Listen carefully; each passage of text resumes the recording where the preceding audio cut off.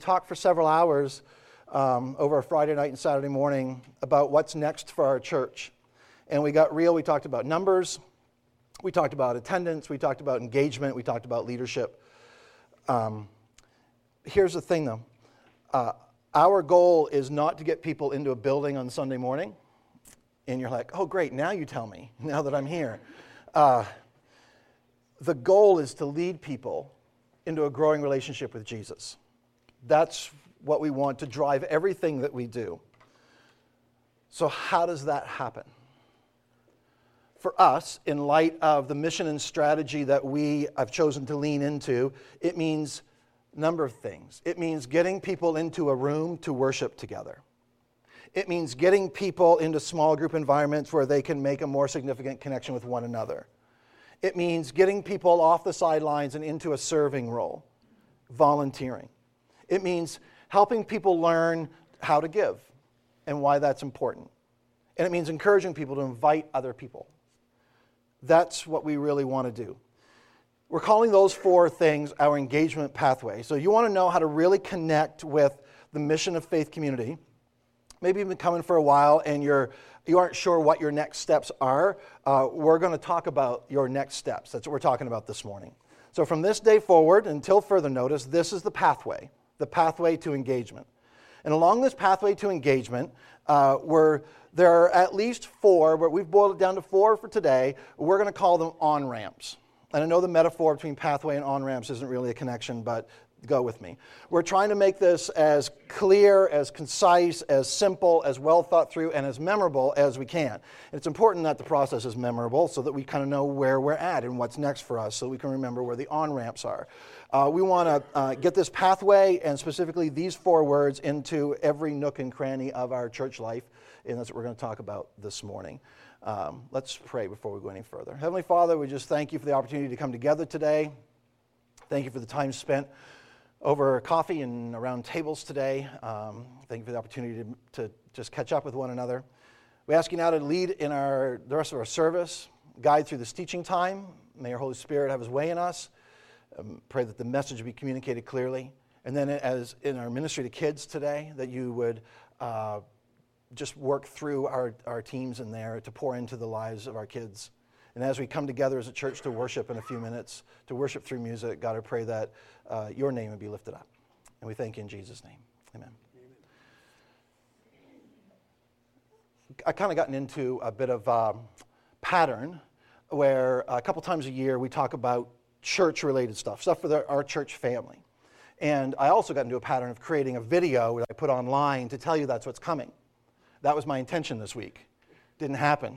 So I'm just going to tell you right now, this is our church family talk for the fall.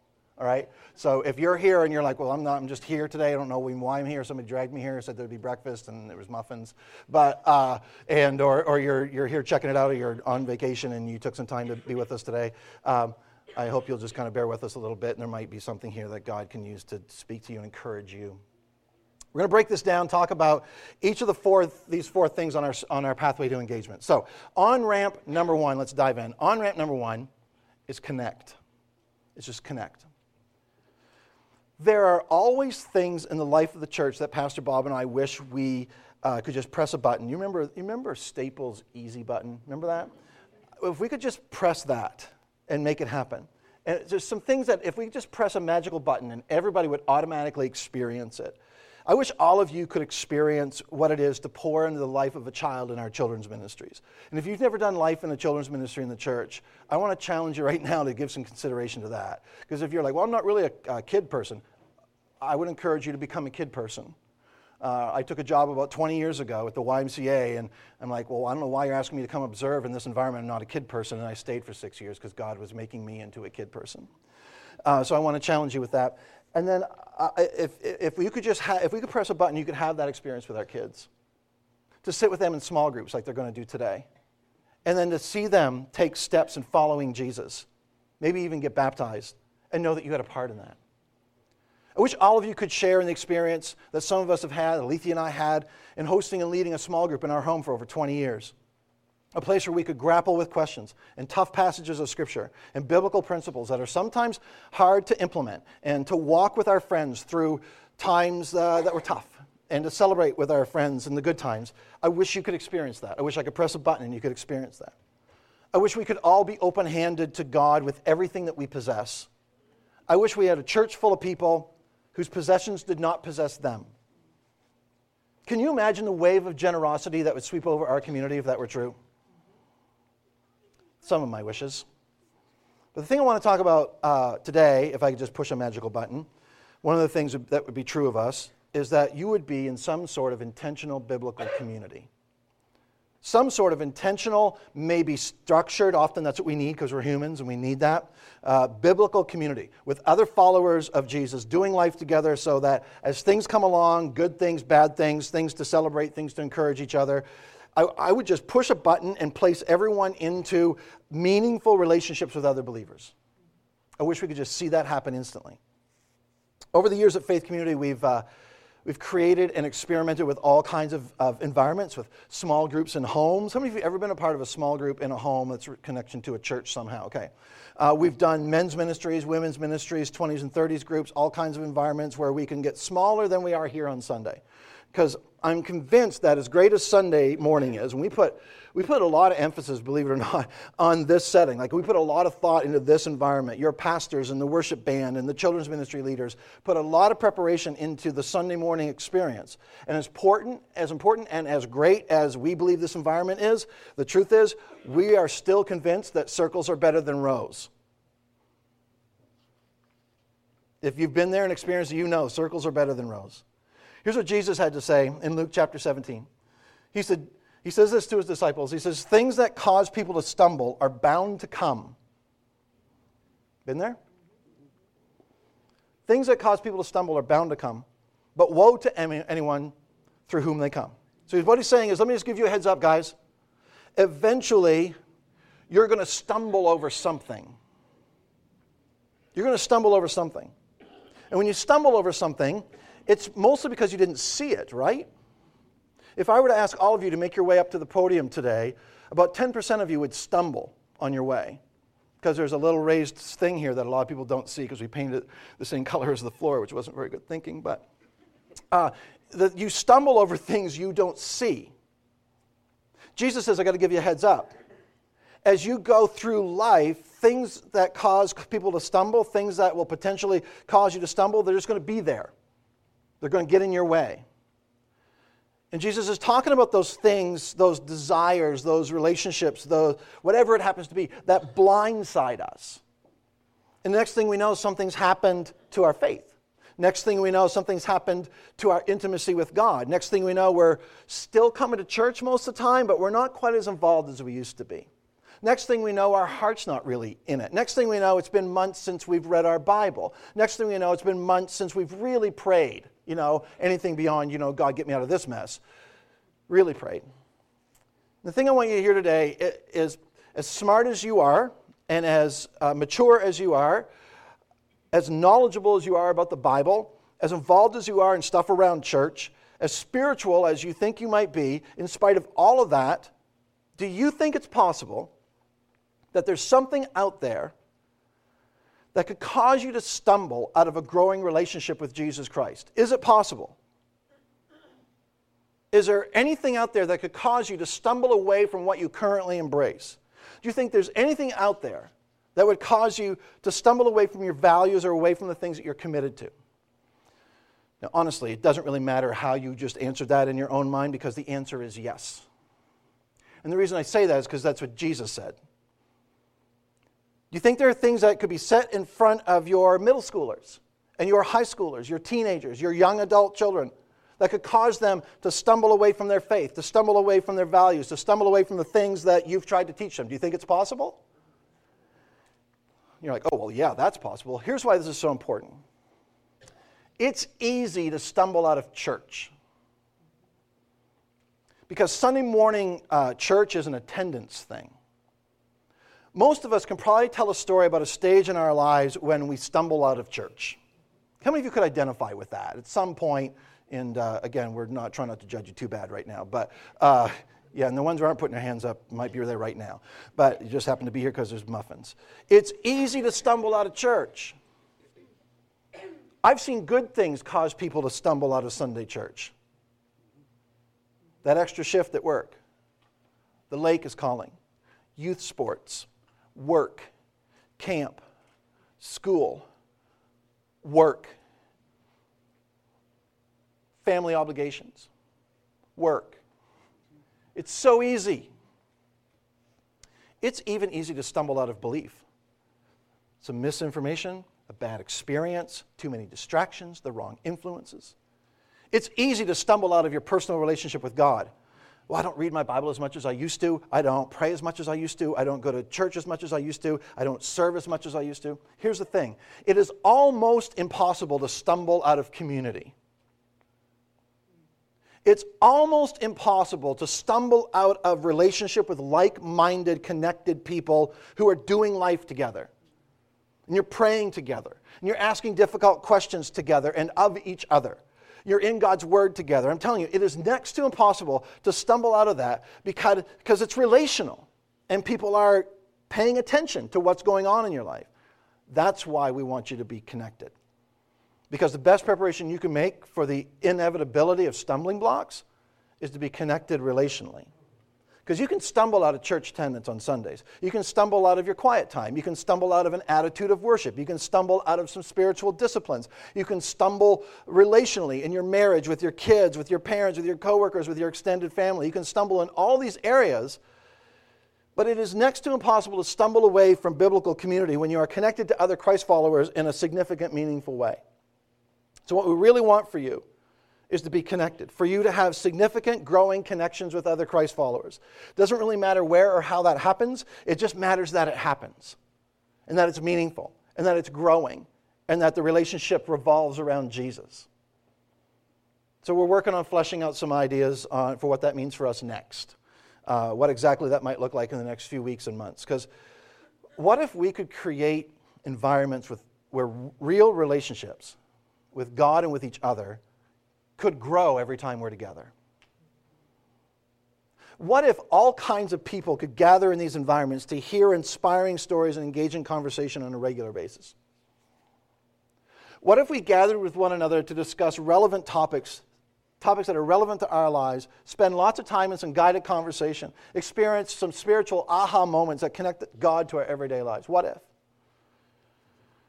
So I hope you'll give this some serious consideration. I hope you'll talk with your spouse and your family, because I know you're busy. I get it.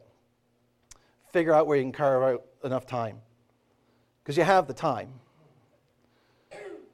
Figure out where you can carve out some time in your calendar so you can make meaningful relational connection in a small group a priority for you and your family. And as we explore this with some intentionality over the next few weeks, as we kind of work through the holiday season and then into the new year, I hope you'll be a part of the conversation. I welcome that. We're going to get to work at kind of reimagining what small groups look like and reinventing and creating some environments where we can connect with God and experience Him, where we can meet some practical needs in our community, where we can provide fellow Christ followers with meaningful ministry opportunities, and maybe in the process even close the back door of the church. Oh, did I tell you? We have an agenda for your life. I want to be open with you, okay? We want you in circles. Circles are better than rows, and we want you in circles. Because it's in circles, in your living room, in a friend's living room, around your kitchen table, around the fire pit, over coffee, on the golf course, in the boat. You get the idea. It's in circles that significant connections are made. And when stumbling blocks are placed in front of you in your path, when you're down, you're going to want someone there to help you up. You're going to want someone there to warn you of the stumbling block. So that's on-ramp number 1 to this pathway of engagement, is connect. On-ramp number 2 is serve. Here's the thing about the church. The church was designed to be primarily a volunteer organization. Men and women, young and old, offering their gifts in pursuit of a God-given mission. Jesus made an intentional decision when He invited Peter, James, John, and the other guys to help Him spread the good news of the kingdom. He could have, and you think about it, He could have built His kingdom in other ways. He could have remained a solo act and probably been perfectly fine. He could have required that his followers attend a few years of some Bible college or seminary before getting involved. But instead, He chose to accomplish His work primarily on the shoulders of ordinary people who live in the real world of family and business and community, and he believed that the same skills that were used to make clay pots and to herd livestock and to bake bread and to catch fish and to make tents could be used to advance the kingdom of God. Over the years, I've heard a lot. I've been in church a long time, and over the years, I've heard a lot of great servants of God describe themselves as just a volunteer. You should probably talk to the pastor about that, because I'm just a volunteer. So before I say another word, I want to make something really clear. The term just a volunteer should have no place in our vocabulary. This church as we know it would not exist without dozens of volunteers. And whether God has blessed you with 40 hours a week of discretionary time, or whether you can barely scratch together a couple hours a month from your overloaded schedule, you have the potential to make a difference right here in our corner of the world. So what do you have to offer? More than you probably think. You have gifts and talents that you're born with. Oh, well, not me. Yeah. You have passions that inspire you. You have some education and experience. You have skills that you fine-tune. You have pain that's deepened you. These are powerful tools for good that God has lavished on you. Why? So that we can lavish that goodness and grace on others. So we all want to live lives of purpose, yeah? We want to give ourselves to a worthy cause. And then I want to challenge you. You've heard me say this before, and I'm just going to kind of keep saying it. I want to challenge you to drape a serving towel over your arm. In the Gospel of John in chapter 13, Jesus and his disciples were meeting for dinner, and the foot washer didn't show up. Remember the story? In that time and place when people walked in sandals, if you called them that, down dirty, dusty roads they were dirty, and they reclined at low tables with their feet not far from the faces of other guests. Custom required that a servant at the door should wash their dirty feet. But not so in this particular evening. Something went wrong, the foot washer didn't show up. So just imagine you're standing behind a pane of glass watching this whole scene play out. The first disciple enters the room and he discovers that he's the first one there, and there's no foot washer. Suddenly for him it's decision time. Does he wash his own feet? Does he take off his garment and become like a rank and file servant and wash everyone else's feet? From behind this pane of glass, look into his eyes. He's thinking, well, not me, that's not my job. I'm not a servant, I'm not a foot washer. Instead, he tries to size up where he thinks Jesus is going to sit, and he chooses an advantageous power position at the table. Second disciple enters and realizes there's no foot washer, and his friend's already seated at the table. And, well, he thinks if he's not going to stoop to the level of foot washer, neither am I. And he steps towards the second best seat in the house.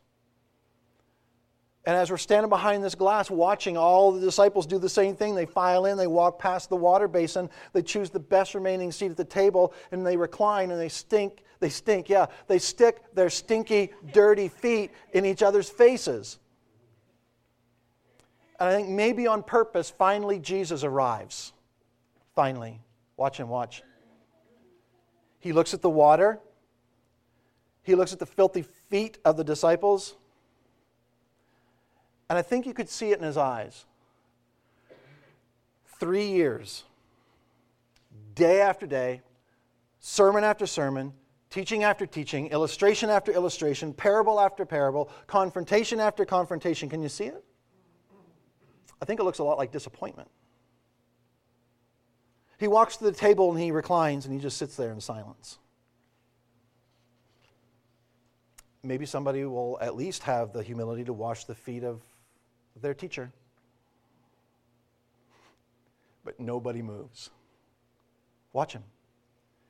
He gets up from the table and he walks to the water basin and he starts to take off his outer garment. And carefully he picks up the towel and he slips it through his belt exactly the way a common servant would. And he pours water into the basin. Now look at the eyes of the disciples. Disbelief. Embarrassment. And as Jesus begins to wash the feet of that first disciple, I think you see something deeper in their eyes. It looks like agony, regret, maybe tears. What does the matter with me? How did I miss this?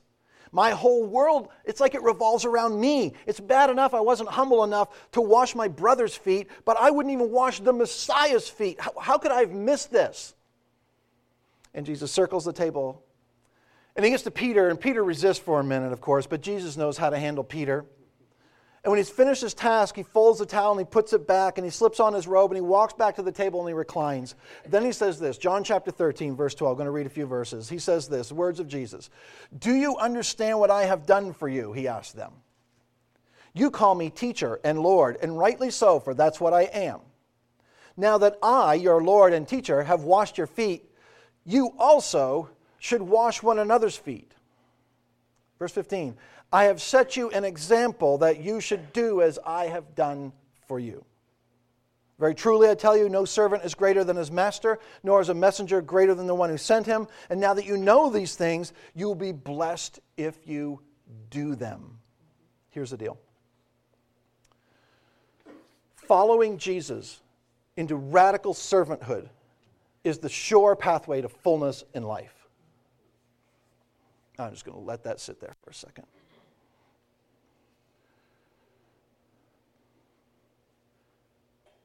Sooner or later, everybody has to decide whether you're going to lean into a self-centered lifestyle or a Jesus model of servanthood.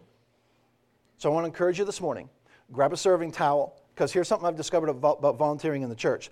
That serving energy builds when we see lives transformed. Serving energy builds as we see transformation in the lives of those we're serving.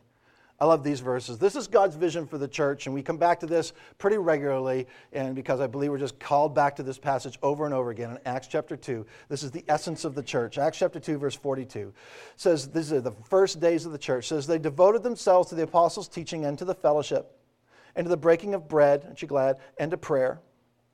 Everyone was filled with awe at the many wonders and signs performed by the apostles. All the believers were together and had everything in common. They sold property and possessions to give to anyone who had need. Wow. Every day they continued to meet together in the temple courts. They broke bread in their homes, ate together with glad and sincere hearts, praising God and enjoying the favor of all the people. And because the church was living this way, because all of this was true of them, says the Lord added to their number daily those who were being saved. When the church functioned right, God entrusted people to the church. So now you may be wondering, okay, so what do I do with this? I'm still trying to get around what do I do with the connect thing. What do I do with this? I feel like I need to act on something here. What can I do? I would love to talk with you about that. Like most Sundays, I'm going to stay right here after the message, and after the worship time is done, and the music's done, and the last song is played, I'm going to hang right here. Come talk with me. If you're ready to jump in, start serving in the church, maybe join a team that's serving somewhere, get involved in a ministry team. Our quarter just started, but you know what? Here's what happens is like every 13 weeks there's a new quarter that starts. And we'll start with brand new schedules in the first part of January. So we have some help wanted forms that are almost always available out there in the lobby, showing all the opportunities to serve on teams at Faith Community. They're available to pick it up there in the Welcome Center after we dismiss. So pick one up. Talk it over with your spouse or with your family. Figure out where you can carve out the time. Bring it back to us next week and leave it in the basket there, and we'll have a conversation. Let me just offer this challenge for you if you're already volunteering, because you know what? The majority of you are already volunteering. Our goal here is 100% participation. That's our goal. You're like, well, that's crazy. Yeah, I know, but that's our goal. And when we just did our schedules in October, I believe we had, if the numbers are right, it was like 84 people serving in 110 different slots. And that's just ministry teams that have the things that have to happen to make this happen on the weekend. So we're so grateful for that. But let me just offer a challenge to those of you who are already volunteering. Okay, you're kind of checked out here because you're like been doing that for years. You know, tell me something new, Todd. If you've been serving in the same capacity for a while, but you and I both know you're capable of more, you have other gifts that could be offered to the mission of the church. You have availability, you have creativity, you have insight, you have leadership skills. Listen, first of all, we're totally fine with you continuing to serve on kind of an entry-level team. I've had some of these conversations recently. That's totally fine. In fact, I encourage that if it means that you're working at bringing serving newbies onto your team and you're mentoring them. That's cool. You're training them, you're connecting with them, you're building relationships with them. I just want to challenge you to also think about jumping in somewhere else. Try something new, something that's a fresh challenge. because we really, really, really want to start some more small group environments in the new year, and some of you are more than capable. You have the benefit of years of experience. I know who you are. You have the benefit of all just a great solid knowledge of Scripture. You've been in leadership in other settings. You have hospitality gifts. You have a home that would be great for a small group. So let me just say this. Imagine what would happen if dozens of people decided to devote just a few hours each week to generate a wave of good works that would put faith into action and spread goodwill and alleviate suffering. Imagine that. Imagine if every church in our community was suddenly inundated with enthusiastic, skilled, loving volunteers who plan, serve, and pray to see a bit more of heaven happening here on earth. Imagine that. All that's needed is a ragtag group of spirited, towel-bearing servants who believe that it can happen and are willing to take the first step. So my challenge is do something, somewhere, now. Do something, somewhere, now. I'm pretty sure there's an Erev service right in this church with your name written all over it. On-ramp number 3, because that was getting a little uncomfortable, I get it. So we're going to lighten it up a little bit. On-ramp number 3, give. So every pastor's favorite topic to talk about, and every church member's favorite topic to sit and listen to. Let me just ask you this. How many of you ever shop at Walmart in Ellsworth? Ever? No, I want to see. How many of you shop at Walmart in Ellsworth? Okay. If you don't, you should. Because we got a ton of people in our church who work at Walmart, and we should support them. And we should go and just be a smiling face of encouragement to them every once in a while. And you might find that they are that to you. And it's really cool when you use the Walmart app and I search like Garth. It takes me right to Garth Brooks where the CDs are. But anyway, they got some work to do on that. They're in transition. They're renovating, so they haven't got that quite right yet. But how many of you are enjoying the changes at Walmart? Now, if you are a Walmart employee, please don't answer. You're strictly a customer. How many of you are enjoying the changes at Walmart? I'm just curious. No, I'm not asking how many of you don't like the changes. I'm asking how many of you do like the changes at Walmart. How many of you do? 2 of us. Okay, cool. There's a reason I bring this up. Because do you think, now Craig, have you heard any complaints about any changes at Walmart? No, you hide from those people. I know, right? Yeah, I know. Yeah, and Chris, I know you're not very in a visible place where people can ever see you or anything. So, and you would never have that. They would never complain to you either. But I've heard complaints. I've heard people in our church complain about what's going on at Walmart in their renovation.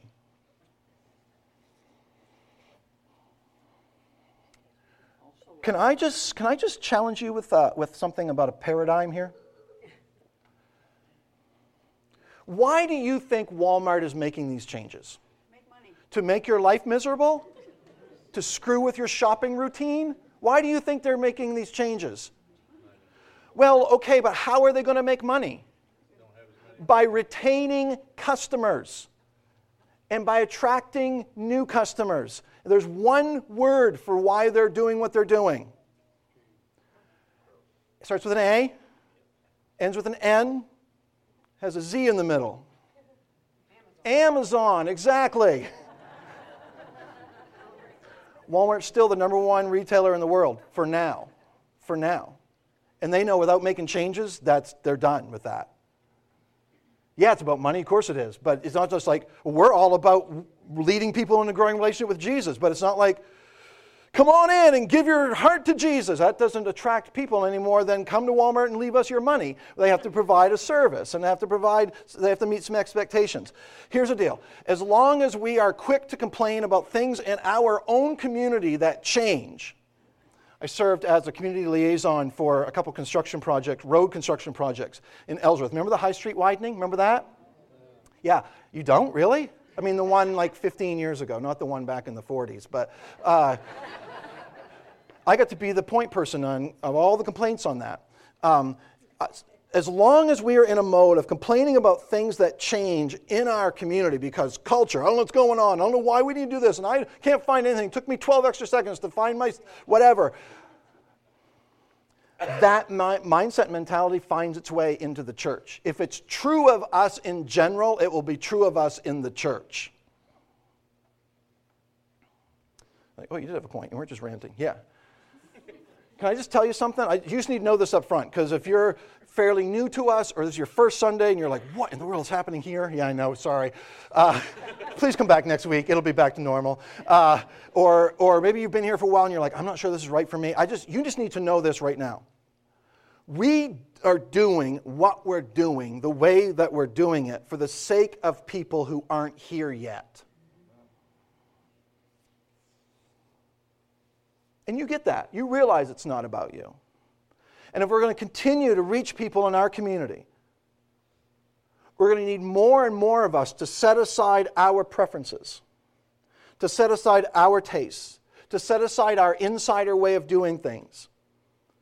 We need you to keep buying into new ways, new methods, new approaches, new priorities for the sake of the mission that God has called us to. It's so easy to approach church with a consumer mentality. It's kind of like the difference between renting a house and owning a house. How many of you ever made that transition in your life? Yeah, that's an eye-opener, isn't it? When you're renting a house or an apartment, and the furnace breaks down, or the roof starts to leak, you get on the phone and you call the landlord, the man behind the curtain, because it's the landlord's problem. And I'm not going to pay next month's rent until it's fixed. But then when you're chasing the American dream and you finally have everything that God intended for you to have, and you now own your own house, and you have a mortgage that's in your name, let's put it that way. When you're an owner, the problem is yours.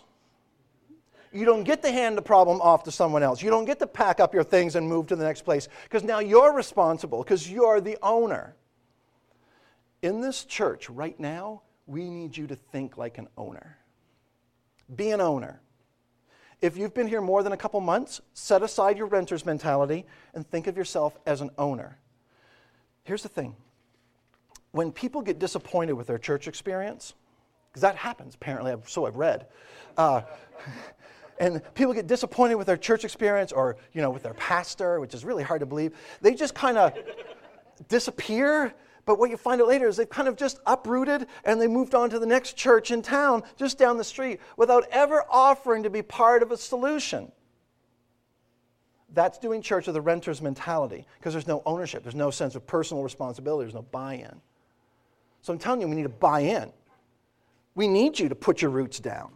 We need you to engage with one another here and outside this setting. We need you to get involved and to volunteer. We need you to invest your time and your creativity. And we need you to support this ministry financially. See where God is moving and be a part of it. And if we're going to continue to be healthy, if we're going to continue to reach your friends and family and coworkers and neighbors, that's what we want to do. If we're going to continue to be a place where unchurched people feel welcome and loved and cared for, then listen, we need for a higher percentage of us, of our congregation, to support this church financially. So we need you to show ownership by giving your money. And you're like, there it is, I knew it was coming. That's right, churches get electricity for free, that's right. I know you'd like to turn the heat on, but it's part of my illustration today. I'm making them purposely cold. It's quite... You like heat? Come. I honestly wish I'd thought of that. And I have about 2 lights on, maybe a candle. Listen to what the worship team sounds like without the sound system on. See how you like that. It's quite possible, listen, that there are some people, I'm glad you're with me. It's quite possible there are some people in our church who have been a part of our church who have never given a cent to this church. It's quite possible. Maybe you don't fully understand what we need the money for. Maybe no one's ever explained that to you. We own that. Maybe you've never been taught the principle, the biblical principle of the tithe. Maybe you've never been taught biblical principles of managing your money in a way that's honoring to God. Maybe you don't think you have the money to give. Maybe you don't think our mission is worth giving to. Here's the thing. Across the country, the national trend is that church income is declining. That's a national trend. Thankfully, here in northern New England, we're always on the tail end of national trends, so that's not true for us yet. But we want to avoid this trend if we can. So I really want to challenge you with this. If you don't give regularly right now, I want to challenge you to just give something.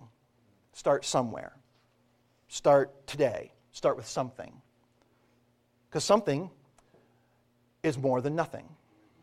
So start there. Then do it regularly. Because a one-time gift isn't that helpful. Sorry, I don't mean to be offensive. You only say that when you're saying something offensive. But a one-time gift isn't that helpful because we can't budget on that. So start with something and then do it regularly. You can drop a check or even cash. We will still take cash. You can do that in the boxes in the lobby. You can give online. Man, I really encourage you to do that. If you use a Bible app event, just follow the link at the bottom. Jump right down there right now if you want to. You can set up a recurring donation on there if that's helpful for you. Definitely helpful for us. Then if you've been giving for a while, first of all, I want to just say thank you. Thank you for your continued faithful financial support that allows us to do the thing that God has called us to do. We couldn't do it without you. But maybe it's time to think about increasing that amount. If you give a flat amount each week or each month, it might be time to boost that a little. If you're a percentage giver, it might be time to tick that up a notch or two. If you're making more money today than you were 5 years ago, but you're still giving the same amount, probably time to take another look at that, to kind of recalibrate that. Here's a reality. This church, Faith Community Fellowship, will not flourish and thrive on $20 donations here and there. And I know that's hard to hear, and I picked $20 kind of out of the air, but do the math. I mean, $20 here and there from a handful of households does not pay the bills even come close. And I know this is nitty-gritty, very specific kind of stuff, but if you've got questions about how we spend our money, or where does the money go then, Todd? What do you need the money for? I would be happy to show you some numbers. We welcome that accountability. We just don't publish it on our website for the whole world to see. But you're a part of us. You can see that stuff, and I'd love to have that conversation with you. I just think until we're all giving, until we're feeling that at least a little bit, for some of us, until we're doing more than we're doing right now, for some of us, until we're giving more than the extra cash in our wallet on any given Sunday, if we remember to bring our wallet in from the car, until then, we will approach our role in this church as renters, as tenants, not as owners. And until we're thinking as owners, we're going to continue to hand off other responsibilities that God's called us to as well. Had enough of that? On-ramp number 4. I was sweating.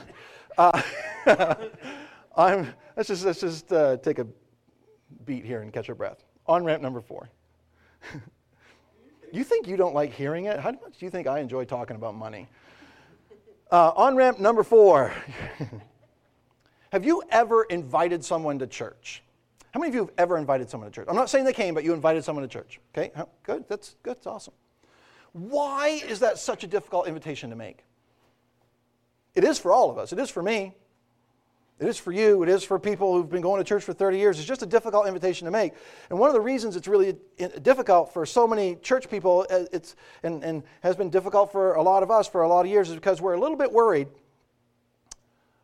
We're worried they'll come on a Sunday like today, but we're worried that we're kind of worried about what our friend will experience when they finally come to church. That's what we're really worried about. Because what if somebody says something and they think, I believe that? Here's something I believe to be true. I believe there are lots of people in our community, there are hundreds of people who would like to connect with God, but the church thing scares them to death. They tried that, they've been there, done it, grew up in it, bothers them, scares them, irrelevant to them. And their problem isn't, if they were to tell you, their problem isn't even so much with God as it is with the church. Maybe, in fact, for some of them, maybe they're people in your family, people you work with. They've been trying for years and years to figure out the God thing, and for one reason or another, they just don't want to do it through any church they know of. The interesting thing is when Jesus was on the earth, everywhere he went to teach, the unchurched, the untaught, the doubting, the confused, the bitter, whatever, they flocked to hear Jesus teach. And even though he emerged as a religious leader and teacher, he didn't spend time with religious people. The irreligious people flocked to him, and the religious people were offended by him. And yet today, the average local church is just the opposite. The irreligious, unbelieving, doubting, bitter, confused people have no interest in the church. And the real tragedy is that the church was left here to function as if the church were Jesus himself. That's why the church is referred to as the body of Jesus in the New Testament. Why is it that the church over the years devolved into something that in many cases in no way resembles what we find in the person of Jesus? I have this concern about faith community. I'm concerned because here's what tends to happen. When a church develops environments that are no longer conducive, attractive, or helpful to unchurched people no longer show up. And when they don't show up, I have this sense that God is hesitant to show up too. Because he is as concerned, and you might even be able to use the Bible to say that he's more concerned about the outsider than the insider, about the lost person than the found person. If you have your Bible, I'd like you to turn with me, and we're just going to wrap this up this way. In the book of Luke, this is a very familiar story. It's been told a lot of different ways to make a lot of different points, but unlike a lot of passages of Scripture, we don't have to go very far to figure out what is the point of this story, because Jesus kind of makes it very clear. In Luke chapter 15, verse 1, it says, "Now the tax collectors and sinners were all gathering around to hear Jesus. But the Pharisees and the teachers of the law, people like us, muttered, 'This man welcomes sinners and eats with them.'" So you want to know what Jesus did on this earth? He welcomed sinners and he ate with them. So if you're on the outside looking in this morning and you're not sure what you think of the whole Jesus/church/Bible thing, and you're wondering, what would Jesus think that you're even here this morning? Here's what he would do. He would welcome you, probably give you a side hug, and probably offer you a cup of coffee and a muffin. Verse 3. Jesus told them this parable. "Suppose one of you has 100 sheep and loses one of them. Doesn't he leave the 99 in the open country and go after the lost sheep until he finds it? Here's the principle.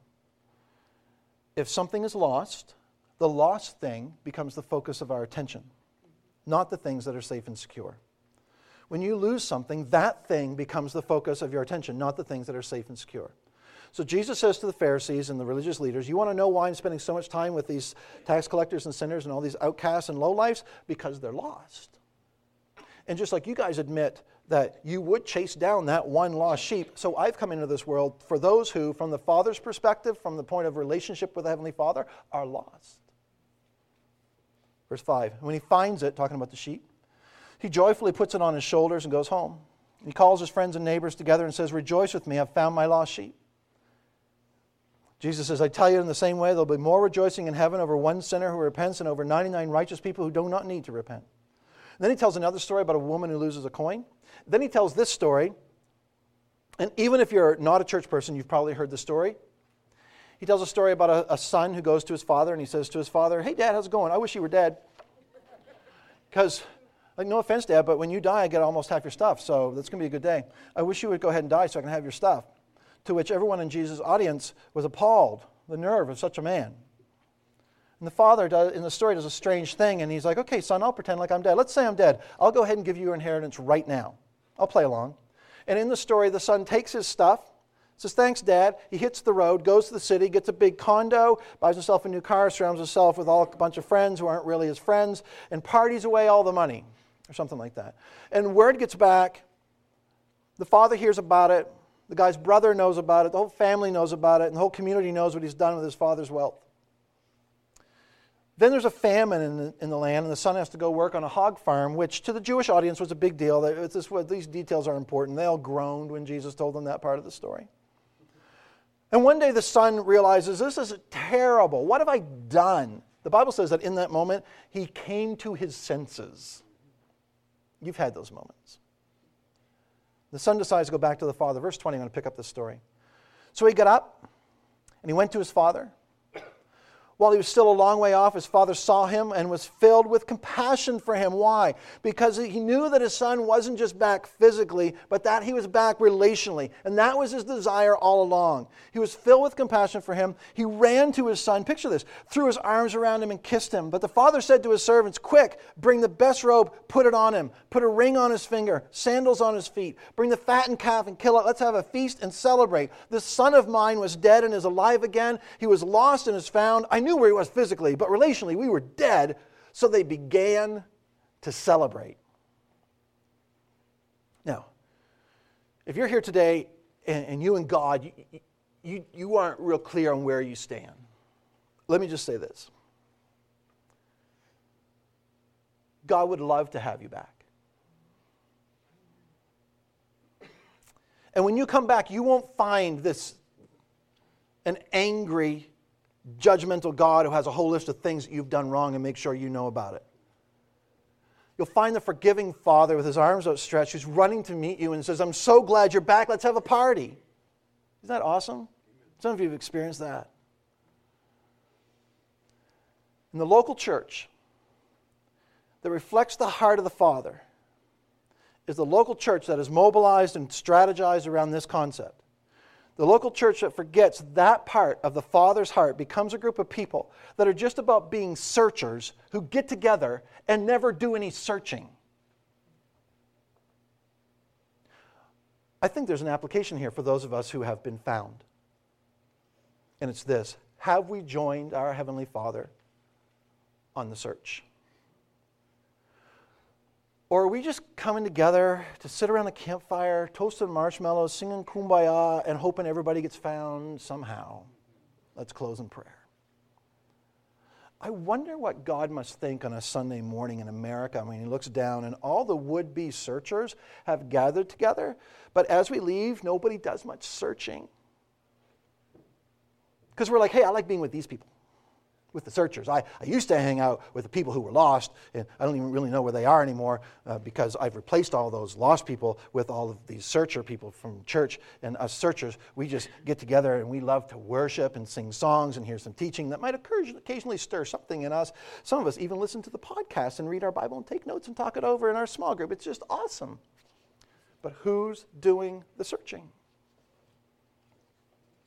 I just have this feeling that the groups of searchers that quit searching will eventually experience the absence of the one who has called us to be searchers. If God's chief concern for this time in human history is the lost, and we don't show any interest in partnering with him on the search, why would he show up here? Years ago, in the early days of Faith Community, we used two words to remind us of what it is that God has called each of us to do. The way that we've said it here in the past, and we were going to keep saying it, is simply this: invest and invite.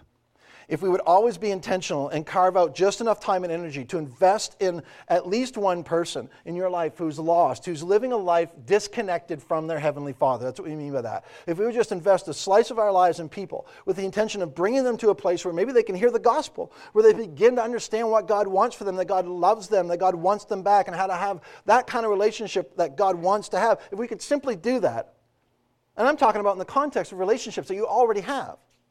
I'm talking about when you pray at night. Pray for opportunities, pray for boldness, pray for the doors to open so that you can be an influence in this individual's life. Name the person. Know who it is that God's calling you to invest in, with the goal being that they come to know Jesus as their Savior, and they'll know what it is to have a growing relationship with their Creator and Heavenly Father. I'm telling you, if we aren't intentional about this, we'll simply be groups of searchers who aren't searching. And we'll miss out on the thing that God is so focused on. Everything we do this morning as a congregation in this setting, we'll be able to do better in heaven. Think about that. We'll sing better, thankfully. We'll worship better.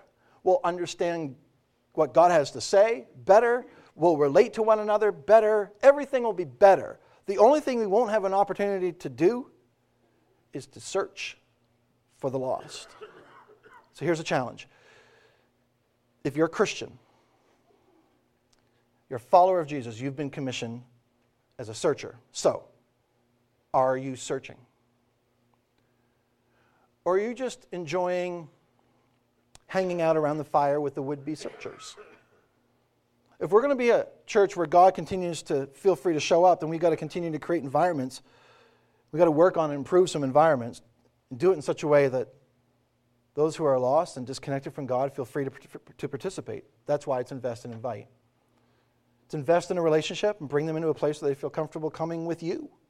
Somewhere where they'll hear the gospel, somewhere to be around other Christians, somewhere to see the body of Christ functioning like Jesus intended. And walk and say, wow, I don't even know if I believe all that. I don't know why that guy got so excited about that stuff. I got some questions, but I enjoyed being with those people. I enjoyed that experience. It wasn't that offensive. I didn't feel as out of it as I expected. I kind of feel like I could fit in there. Would you do something for me for just a minute? Would you close your eyes? And I know, okay, we're talking about creating environments where people are welcomed and feel comfortable and don't feel manipulated and don't feel like they're ever going to be asked to do anything weird. Having said that, would you close your eyes? If I were you, I wouldn't, because I don't play along with those things. But if you would just humor me, if you're comfortable enough with this, and I'll try not to look up and catch your eye, but you can stare at the floor if you want to. Just go with me with this for like a minute. I just want you to bring into focus someone you know who Jesus would say is lost.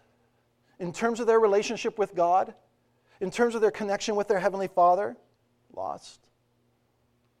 That relationship just isn't there. They may even have been a religious person at some point, but right now in terms of them being connected with their Heavenly Father, they're certainly lost. Would you focus on them for just a minute?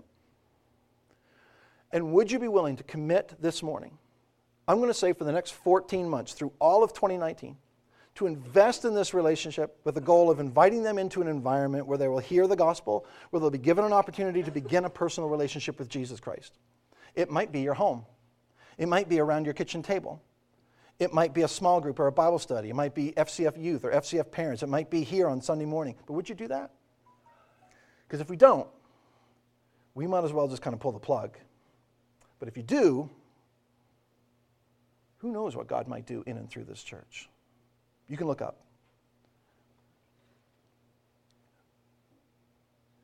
Here's the deal. We want this to be your church, a place where you can put your roots down spiritually, relationally, experientially. And it's as if there are two paths before you. You can choose one path that's just kind of the same old, kind of safe, pretty easy, where you can just kind of keep coming to church on Sundays, most Sundays when it works for you, when it's convenient, you haven't got other things that you could do, and you can throw a few bucks in the box when you think about it, and maybe complain about some stuff so people who will listen, and maybe even help out now and then. Or you can choose a path that's extraordinary. You can choose a pathway to engagement through connecting, through serving, through giving, through inviting. And it's going to require some sacrifice, but at the end there's so much blessing, there's so much value, there's such a return on your investment that is eternal. So I just want to challenge you, let's choose this extraordinary path, and let's do it together. Listen to this.